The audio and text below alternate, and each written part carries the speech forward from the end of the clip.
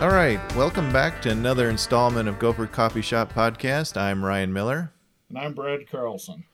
And Brad, today we sit here kind of nearing the end of March, and everybody's starting to think spring, I guess. And one of the things we think about when we start to get into that spring season is some of the field work that's going to take place in pretty short order. So I know I got a call, it was 2 weeks ago, and people were curious about the drought situation. It was a local newspaper trying to do a story on it. And I kind of sat back, Brad, and I said, it's pretty early to be too worried about drought in southeast Minnesota. And in fact, I kind of thought these dry conditions are going to be, conducive to getting some timely field work done this year.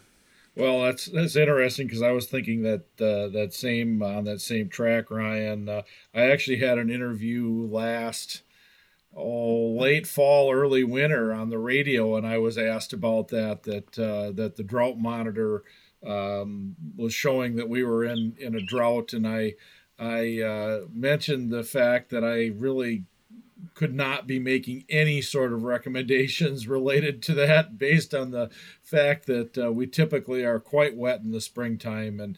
And as we're sitting here right now, I know we're forecast to get 1 to 2 inches of rain here over the next couple of days. That will have been in the past by the time the podcast gets released. But beyond that, we had quite a bit of snow cover where I'm at in the Mankato area, and that melted and ran off, and so we still have the typical spring ponding and so forth. And so to me, it's looking like it's just shaping up to be a pretty normal spring so far.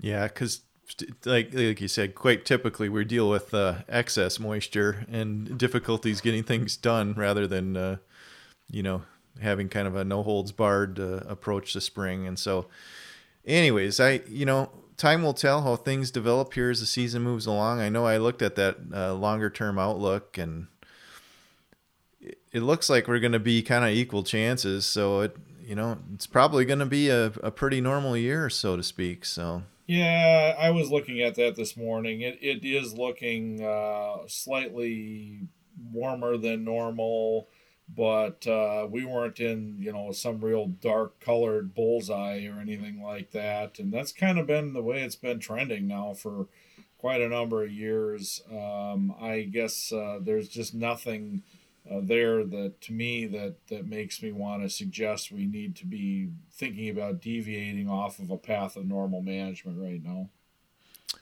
So with that, I guess one of the first things we think about on more acres, I guess. We do have some preliminary plans to plant some small grains coming up on April 1, but for most of us in southern Minnesota, we're really starting to think about corn and corn planting. And so today we've got with us Jeff Coulter, a corn production specialist at the University of Minnesota, and we're going to take some time and chat a little bit about corn planting and looking forward to what's going to happen here. So welcome, Jeff. Yeah, good. Hello. Pleasure to be here. Well, yeah, it's great to get you back on again. And so anyways, let's take a little bit and talk about what's on our minds as far as corn planting and some of what's soon to approach here. I know the big date for us in southern Minnesota is that first corn planting date, kind of the insurance planting date that we have wait till until to make sure that we're eligible for coverage if we need to replant or something because we get a late frost or freeze. And so that date is a couple weeks out yet. But what are you thinking, Jeff, as far as that planning date? And maybe we should start there is kind of. Yeah, well, we all get excited when we see the snow melt and we get a couple nice warm days with some wind to dry things out. But, when we look at the long-term data from trials that have been conducted across Minnesota over a number of years, what we tend to see is that consistently that April 25 to May 12 period is when yields are typically maximized on average. However, we can plant in mid-April in years when we have warmer weather occurring earlier in the season. And if we don't get a freeze in May that kills the young corn plants or burns off the tops, then the yield can be similar as that planted in later May. I know. There's a lot of excitement to be the first one to get your corn in the ground and to get it up and looking good, but um, you know it's generally, I think, a good idea to wait until April 18 to 20 before we really get started.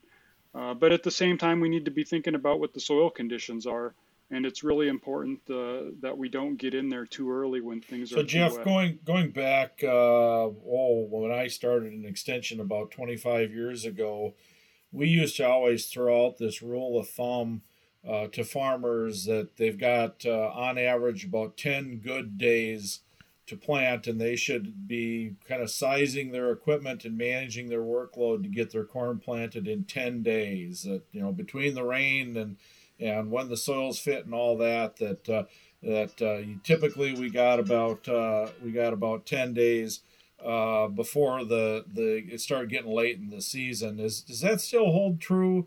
Have you looked at the number of working days? And I guess to some extent the equipment has gotten so much bigger and more efficient.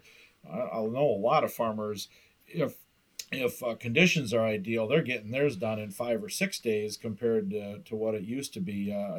Where are we at with that? Yeah, definitely. It seems to me like a lot of growers can have all their corn planted in 5 days if they have 5 good working days and they're prepared beforehand. It's kind of a wait and see type of situation. On one hand, you don't want to get in there too early. On the other hand, you don't want to wait too long because if you wait a little bit and we start getting rain, it doesn't take long before days start to slip by, and all of a sudden you went from being early to being towards the late end of planting. So it's kind of a fine line. Generally, what we found when we look at the planting date trials that have been conducted in Minnesota over a number of years and locations is that we don't really lose yield due to delayed planting until there's been about 140 growing degree days accumulated since the first available planting date. And that generally lines up to uh, around May 12 or later. Well, if there's anything I've kind of learned over the years, it's to be ready and then take those opportunities when they present themselves to get some field work done. And so I that's the biggest thing I've learned. I'm curious, Jeff, you get all these old kind of, I don't know what to call them, Brad, the kind of the methodologies that people have had with soil temperature's got to be at 50 degrees, or an oak leaf has to be the size of a squirrel's ear, or all these kind of random ideas people have had over time. And curious to think, Jeff, what are your thoughts on any of those old kind of wives' tales, or if that's what we call them? Well, I mean, I think those things are kind of, in relation to, how warm the weather is in the spring. And, corn isn't going to germinate until we have soil temperature of 50 degrees. At the same time, we need to be thinking about what's going to happen and the number of working days and how much rain we're going to get and how many days that's going to cause us to lose. So, generally what I like to go by is, starting around April 18 or maybe April 20, as soon as that ground is fit, the soil is ready, I'd say go for it. And even if the soil temperature isn't 50 degrees, once we kind of get towards the later part of April, the expectation is that the soil temperature is going to warm up pretty soon. So, I think in Minnesota with a lot of the fine textured soils, it's really important to, plant when the soils are dry enough and not be put into a situation where you feel like you need to get out there um, when it's a little too wet. I think that can cause more harm than good. So a pretty common occurrence, I guess, is we get to the situation where we're mid-April and the soil conditions start to become fit for planting, and maybe they are. But if we look out, let's say in the 7 or 10 day forecast, maybe there's some snow in the forecast, maybe the predictions to go abnormally cool. Does that cause you any kind of hesitation as far as making planting decisions, or are you going to stick to your guns and say, it's fit to go and let's put some acres in today? Yeah, it's a great question, Ryan. What I like to do is I like to really focus in on what's going to be the weather conditions on the 1 to 2 days following planting. And if we expect the soil temperature to reach around 40 degrees or lower within 1 to 2 days after corn planting, then that puts us at risk. We can have imbibitional chilling injury, which can cause emergence problems and other things. So, I think what I like to do is, like you say, look into the near-term forecast and see what those 1 to 2 days after corn planting are going to be. And if we're going to have, very cold temperatures with soil temps dropping to near 40 degrees or less, then it might be prudent to wait until the next available opportunity. Jeff, you mentioned before the primary risk for planting too early being that we get the early frost and freezing off the newly emerged plant. Now, we have had years where that's happened, but the growing point was below the ground, and by all reports, farmers have said, well, I didn't even really notice a yield hit on that. Do we have a feel for how big, at what point? I mean, is it just flat out the growing point, if the growing point's above the ground, or is there some other point where if we completely frost off the plant, it's going to start impacting yield? And do you have any thoughts as far as what the heat unit accumulation is for our typical hybrids, when that point is, so that we can maybe do some of the math and think about whether we want to be out in the field or not? Yeah, well, generally the growing point on corn is below the soil surface until we get to about the V5 stage, when the corn plant has 5 collared leaves. And then at that point, it's right at the soil surface. So that doesn't happen until about June. But if the soil gets cold enough with a freeze, it can freeze that top layer of soil and kill the growing point, even though it's below the soil surface. So that's something to consider. Generally what I found is, if we're planting corn, right away after that insurance date, that can put us at risk for that frost in the spring on the young corn plants. But if we wait a little bit, say till April 18th or maybe April 20th, that definitely helps to get us kind of over that hump, and definitely reduces the potential for having a plant up that's going to be impacted by that frost. When we do get a freeze and that harms that young seedling, that leaf tissue, generally what happens is we typically have kind of like a buggy whipped plants where they kind of get wrapped up, and some of the lower leaves are just fried. And it takes a little while for those buggy whip plants to come out of it. Most of them do at that point. They're small enough. We get a little wind and a little growth. Those leaves break free. It's going to affect yield. Probably a couple percent, but probably not a huge amount. So that's definitely something to consider. So okay, so we're gonna wait a little bit if we want to, and kind of let a couple of, maybe a week or so, 10 days pass that insurance date, and get into that more what you're calling kind of that optimal planting date, end of April, first week of May.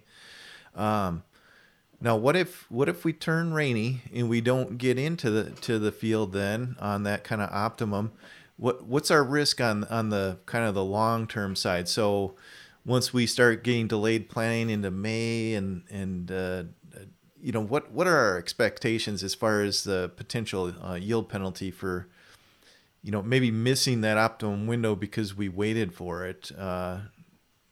You got some ballpark numbers to kind of give people? Yeah, well, the yield that we typically see when we plant between, say, May 13 and May 19th is about the same yield that we get on average if we're really pushing it early on the planting. But one of the issues that we can see sometimes when we end up planting in mid-May is that we end up planting into soils that are a little bit wetter than we would like. So then we can sometimes see some issues with sidewall compaction, a compacted layer down that's like 5 inches or so, a little bit below the depth of the pre-plant tillage. And those things can have an effect on the plants. Corn has a nodal root system that establishes about an inch from the soil surface.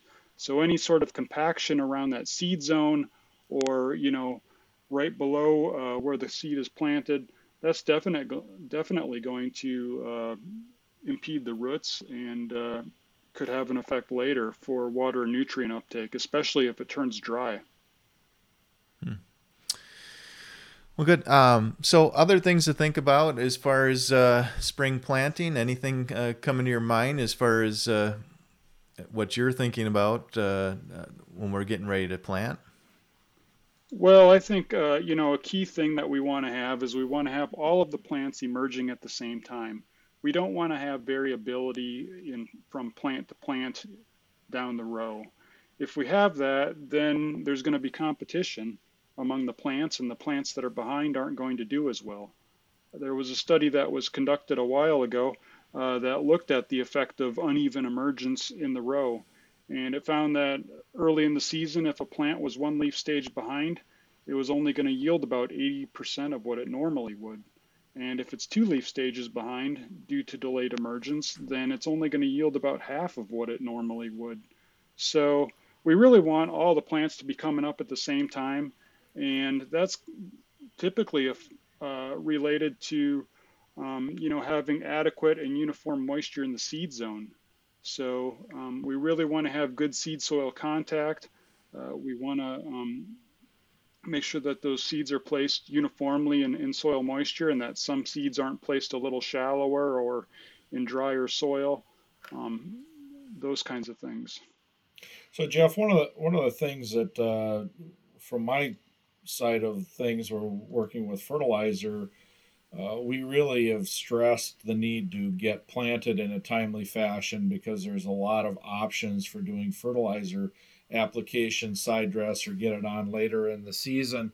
And we've had a lot of research over the years that has shown, for instance, that starter fertilizer may show a early advantage as far as plant growth that does not translate to yield, and we've seen similar things where there may be hints of some nutrient deficiency very early in the growing season, that either the weather warms up or we do a fertilizer application and then we don't see any yield penalty. But then kind of going to Ryan's side, looking at weeds and weed pressure, oftentimes we talk about or think about how sensitive corn is compared to soybeans to early weed pressure. So as it's been so much wetter the last few years and doing timely field operations have been problematic, what at what point in the growth stage of corn do we need to be worried about whether we've gotten weed control done, whether we've gotten our total fertilizer package on, and how do we prioritize these things? Well, I really believe in using pre-emergence herbicides if you can. So, trying to get those down, get those weeds under control. Corn does not tolerate weed competition well. Those weeds take up water and nitrogen. Corn just isn't a very competitive crop early on. So we want to make sure that we get those weeds controlled before they get too large and start impacting corn. Same thing for those post-emergence applications. Those need to be done timely. And Ryan could maybe speak a little more to the optimal timings for some of those. Yeah, Jeff, I concur with what you just said. Generally with corn, probably the best practice is going to be weed free, and start with a really strong pre-emerge and then use your post to kind of clean things up, so to speak. And And so kind of start and maintain a weed-free status is going to be where it's at. I know, Brad, we've worked, there was one project we had with the side dress nitrogen, and I don't know what happened, if they missed it on the pre or whatnot, but I can remember one of our sites, they waited to do their post-emergence application. We certainly were seeing some yield penalty at that point with, we had lamb's quarters that were 3, 4, 5 inches tall, and certainly there's damage done at that point when the corn is kind of at that side dress status. And so,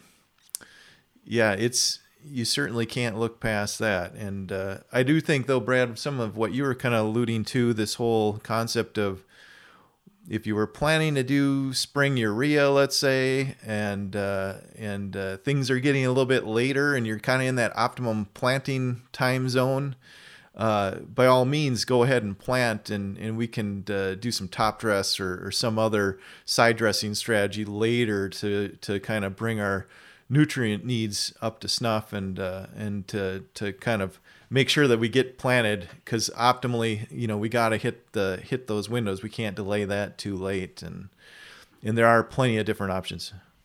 Well, I've always talked about, with some of the stuff that we deal with on the fertilizer side, that your strategy should be that you have an idea what your optimum management is, and then understand what factors make you require adjustment, and know what your options are.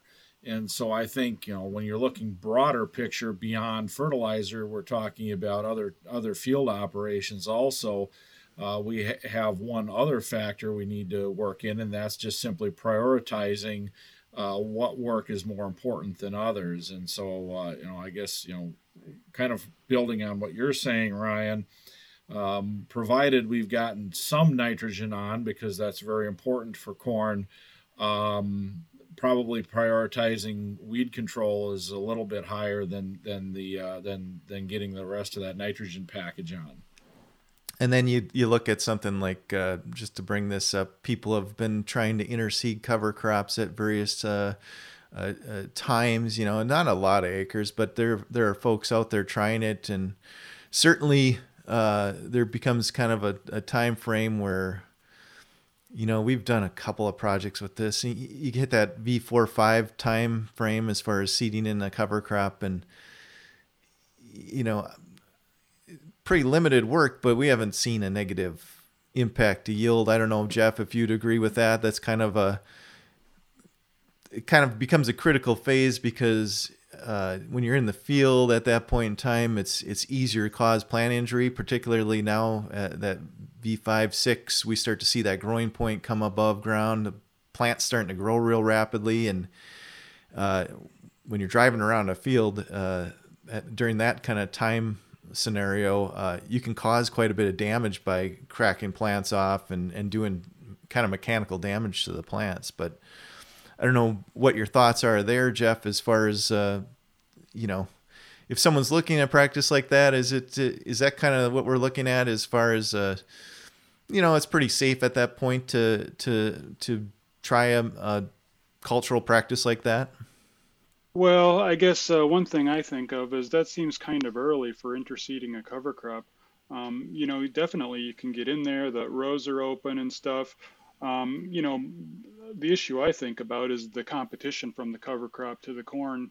The things that I've been involved with where cover crops have been interseeded, typically we've waited a little longer, say closer to the V7 stage before that interseeding is done. I know then we're not getting as much light down into the canopy, but then we're definitely beyond the point where, we're likely to see competition with the corn and having that impact yield. And I think it's important to bring up, because I know that there are some folks that have been promoting pretty early seeding, and I think there are some real potential issues with, like what you're talking about, that if we seed too early, you're essentially kind of creating a source of competition for that corn crop. And so we need to kind of think about waiting longer, which then it becomes more challenging to establish a cover crop because of the corn becomes more competitive, I guess, and it shades and Yeah, yeah. Starting about the V7 stage, towards later June, that's when the corn becomes, really dominant, and it's not going to be long after that when the rows start to close. And once the corn's at the V7 stage, it's very competitive with weeds and other things. So, that I guess that's something to take into account. But if we're pushing the timing on that cover crop interseeding on the early side, we could be impacting corn yield in some cases. So it's kind of a fine line between getting out there too early versus getting out there early enough to get some growth and some light down to that cover crop.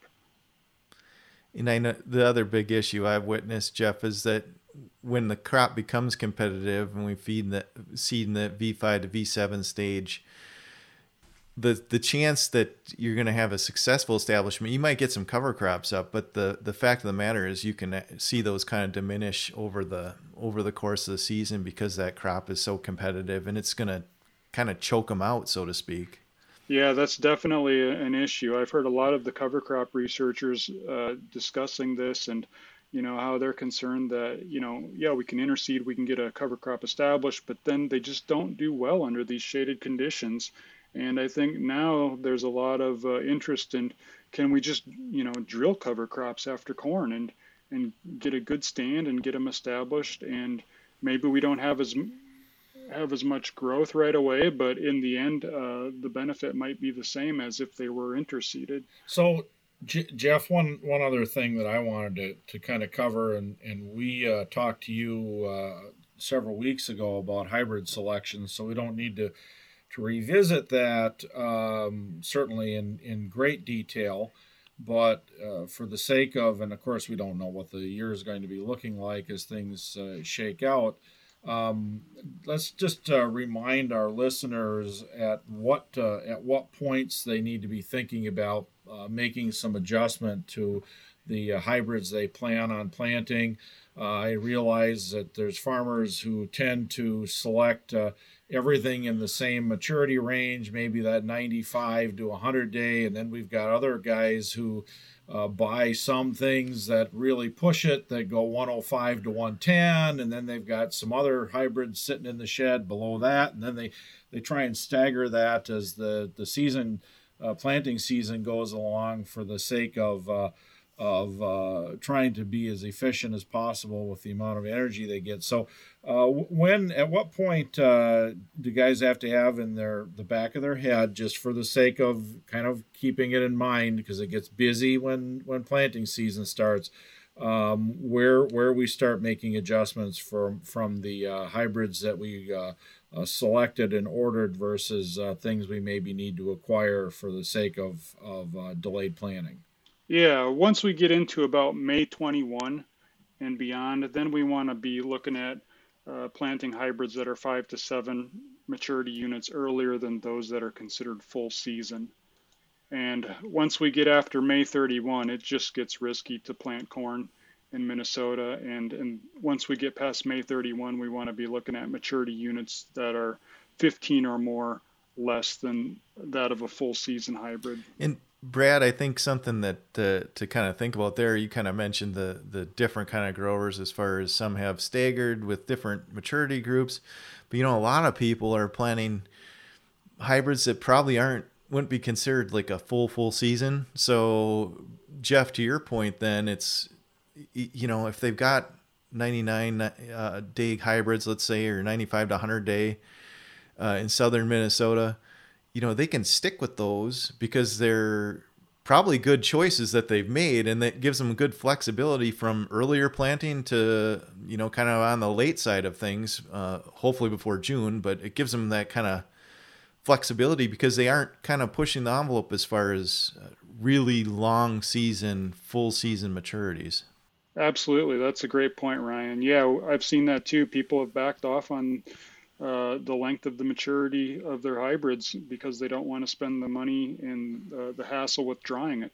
So, that's That's definitely something to consider. Many growers are, not full season right away in terms of what they're planning to plant. So that gives them even more flexibility, and they could likely plan on using those hybrids throughout most of May until you get to about May 25 or later, and then it starts to get questionable. So let's think about that strategy a little bit, and if we set aside the hassle and the cost of drying, what kind of yield potential are people giving up if they've moved down from a full season hybrid? If we take southern Minnesota for example, if we aren't like maximizing our maturity and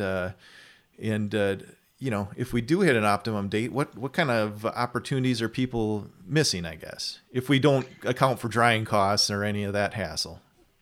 Yeah, well, definitely the full season hybrids can produce higher yield. We've seen that pretty consistent in southern Minnesota. We've ran the economics on it a number of different ways using a lot of different grain and drying costs and stuff. And what we see is that in general in southern Minnesota, kind of that 102, 103 day range is kind of optimum for maximizing profitability in a lot of cases. You can push it a little further, 104, 105, and maybe a little more in some pockets close to the Iowa border. But, and you can get a couple percent higher yield, definitely. So there used to be a philosophy of some dairy farmers who were planting silage corn who would plant maybe a 115 day. I think in a lot of cases, because the characteristics of some of those hybrids had a lot more vegetation on them than the earlier season ones, and they weren't letting them go to full maturity anyway. Is that still a thing, or have we kind of moved beyond that as far as corn breeding? Absolutely, yes. No, we're still doing that. So generally, the optimum relative maturity for silage corn is about 5 to 10 units longer than that which you would use for grain. Excellent. So Jeff, something that maybe we're not going to be adjusting now given the time frame here, but I know you've done quite a bit of work with row spacing and things like that. So outside of, currently we're kind of locked into whatever we're going to use for our planting equipment and in row spacing. But if we look at alternative row spacing, so probably the common most 30-inch rows, if we look at some of these more narrow row situations, what can you tell us about those as far as yield and whatnot? Well, first off, I'd like to say, based on what I've seen, the research that I've been part of and that from neighboring states, it just seems like it's very difficult to beat 30-inch rows for corn. If we go to a narrower row width, it typically doesn't reduce yield, but there just isn't a clear, consistent yield increase that's significant. Sometimes we do get a yield increase. I think it's generally in situations where there is like a moisture deficiency or, nutrient deficiency, and, the plants that are spaced out a little better, they don't compete quite as much, and that may be beneficial, but I don't think there's a real strong, compelling advantage to 30-inch rows to narrow rows compared to 30-inch rows for corn. I think the bigger advantage is for soybean to get that crop to canopy earlier. There's a lot of years where in August we can still row the soybeans, and I would think that would have an impact on yield and for soybean. So the benefit might be if we're going to switch, we're going to see the benefit in our soybean and not so much, at least not as predictable in corn as far as having some kind of benefit. Yeah, I think so. I mean, I think probably, down the road, maybe the next generation of farmers may see a clear benefit to the narrower rows. What we've seen is, the optimum population for corn has kind of creeped its way upward, and, corn in 30-inch rows has been able to handle that. But maybe it will get to the point where the optimum populations are much higher than they are now. Maybe they'll be in the low to mid 40s. for 40,000 plants per acre or more for the optimum final stand. And if we get to that point, maybe those hybrids will be better suited to narrower rows then, so that the plants are, better spaced out. They're not competing so much, and they're able to utilize the soil, water, and nutrients better. But I don't see us being there yet. We've done trials with different row spacings and at different populations, and one would think that at the high populations you'd see an advantage to the narrow rows, but we haven't seen that in Minnesota, and typically haven't seen that in Wisconsin either. Yeah, and I don't want to run the podcast off on a tangent, but it's also conceivable with where we're headed technology-wise with farm machinery and autonomy. We may be going in some directions where we may actually be able to flex that depending on site characteristics and the year. I mean, some of the things that are being talked about for autonomous equipment are single row planters and so forth, like in swarms versus one giant planter that's fixed and so forth. And it's possible we may see some real changes in that in our lifetime. It's not probably imminent in the near future, but it's something to think about. Yeah. Oh, another thing that I think about is, with 30-inch rows, it's a lot easier to navigate. And, there's a lot of opportunities now for in-season nitrogen application. And there's a number of growers that are, targeting a late in-season nitrogen application, say, 10 days before tasseling. And, when you have corn that's in narrow rows, it makes it much more difficult to get that done. Mike, and personal experience scouting corn that's in the 15 or 20s is not much fun, at least at my size. I guess it's I'd much rather be in 30-inch rows late in the season looking for disease and insect pressure, and so there's that kind of perspective too, I guess. Yeah, one way to really determine if you're how you're doing in 30-inch rows is go out there and during the grain filling period or, after tasseling.